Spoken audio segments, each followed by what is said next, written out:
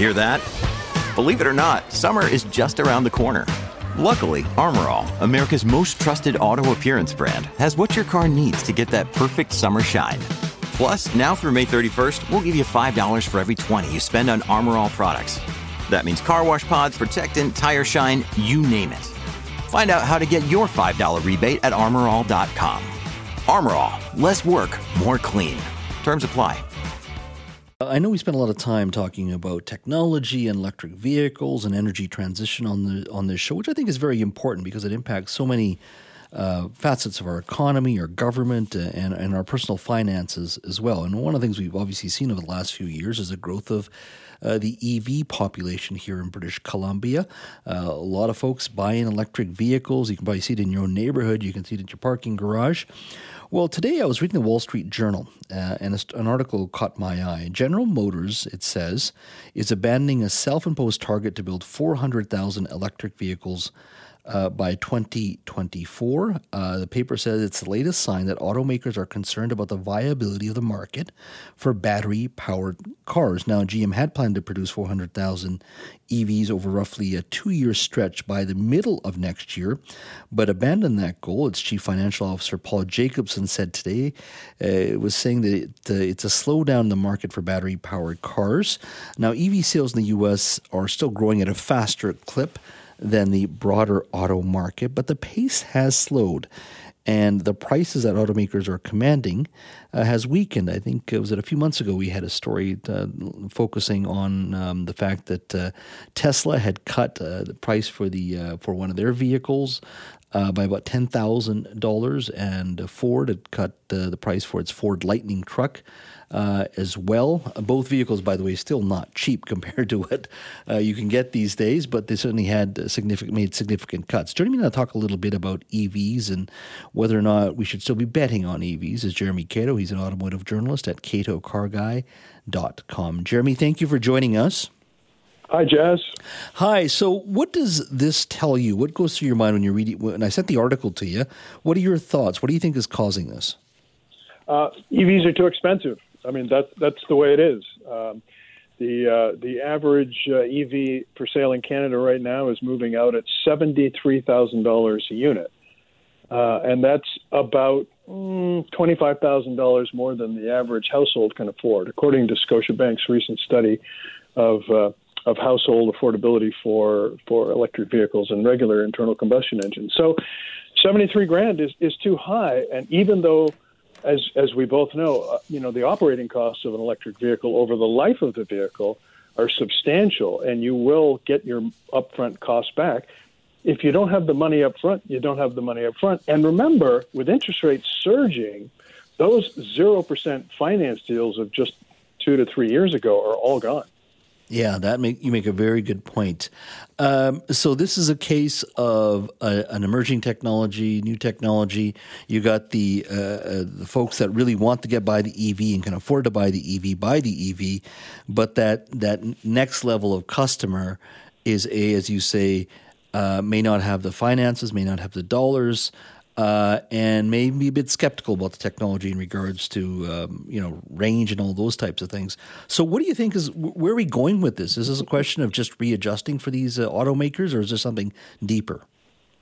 It's a very good question, because the products are there and they're coming with a very, very fast cadence. I mean, I test a lot of cars, and I probably would say every other vehicle is it's got a plug. It's either a plug-in hybrid or an electric vehicle. And the technology is great. I mean, if you or anybody else were to climb into pretty much any EV, you'd really enjoy the driving experience. The acceleration is quick. The ride is quiet. The responsiveness is terrific. I mean, it's a good experience, but then you start living with it. The range is, on the best ones, maybe around 500K.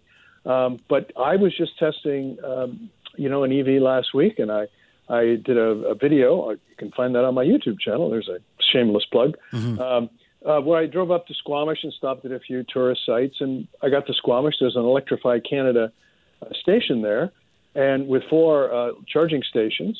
The first 2 I tried didn't work. I called the company and they said, well, try one of the other two that's there. And on the third try was lucky.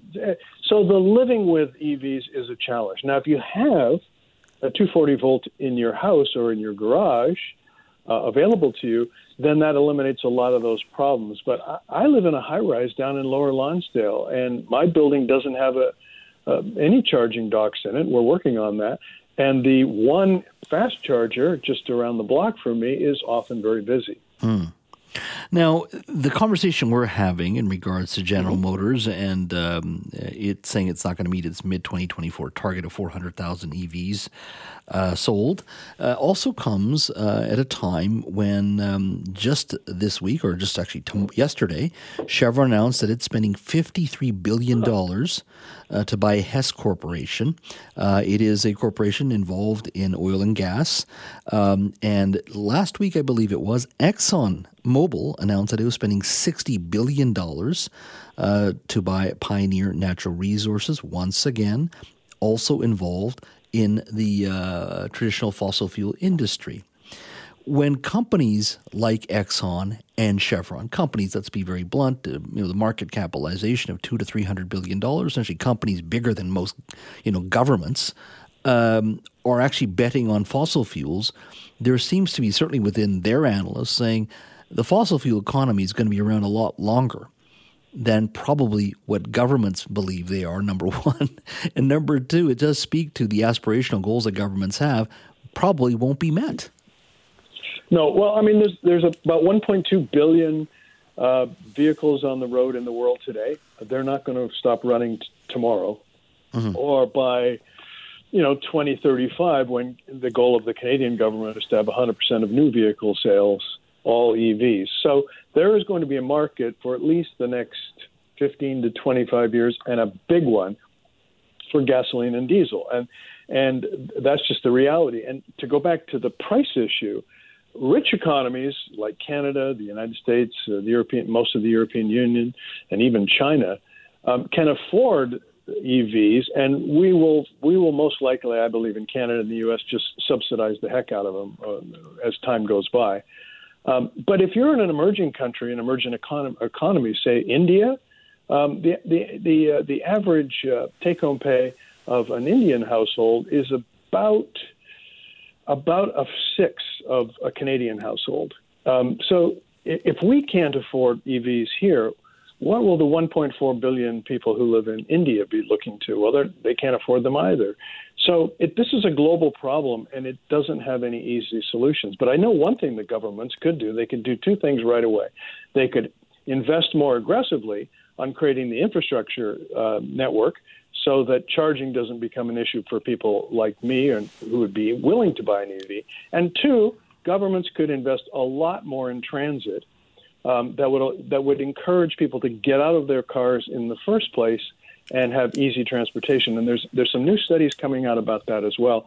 So we've now segued, Jazz, from cars to transit. But I really believe that transit is one of the big solutions, and it's very hard to get governments to invest in transit in this country and in the United States too. Yeah, and it's part of the challenge. We've been doing a series here twice a week called The Next Million, looking at what Vancouver will look like by 2050 with 1 million more residents. And we do have TransLink's CEO Kevin Quinlan joining us next Friday to discuss just that very issue. Now, getting back to, just for a moment, the EVs, the 400,000 number that GM said they won't be hitting. Sure. Do you think it's time, like in the next 5 years, we're going to see a lot of shaking out going on? I mean, it's all well and good for Elon Musk to talk and sell his Cybertruck and other vehicles, but with more competition coming from China, more of these traditional car companies getting focused on EVs, that something has to shake out here to the point where Tesla is bought or sold, or another company is sold, or somebody gets out of the EV business. I don't know, but it looks like the industry itself also needs to be shook up as well.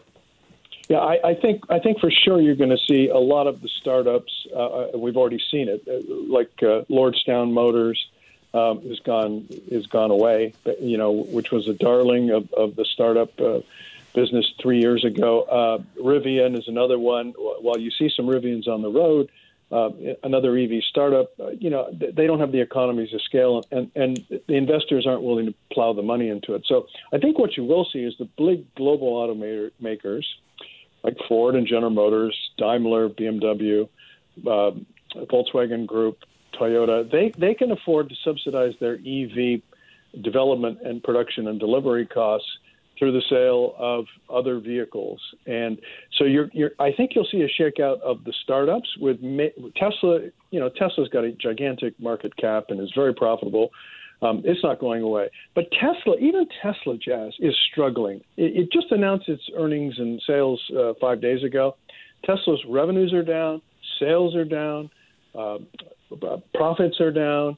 Tesla's announced that it's not going to move ahead very quickly with a new factory that it was going to build in Mexico. And Elon Musk himself, the great sainted Elon Musk, has already admitted that the Cybertruck is a disaster. There is going to be so much upheaval in the vehicle marketplace over the next 5 years. Anybody who predicts what's going to happen is crazy. But one thing we can be sure of is that the big companies that are well capitalized are going to survive. If you're a startup EV company, good luck. Absolutely. Jeremy, thank you so much for your time as always. Oh, my pleasure. We'll do it again.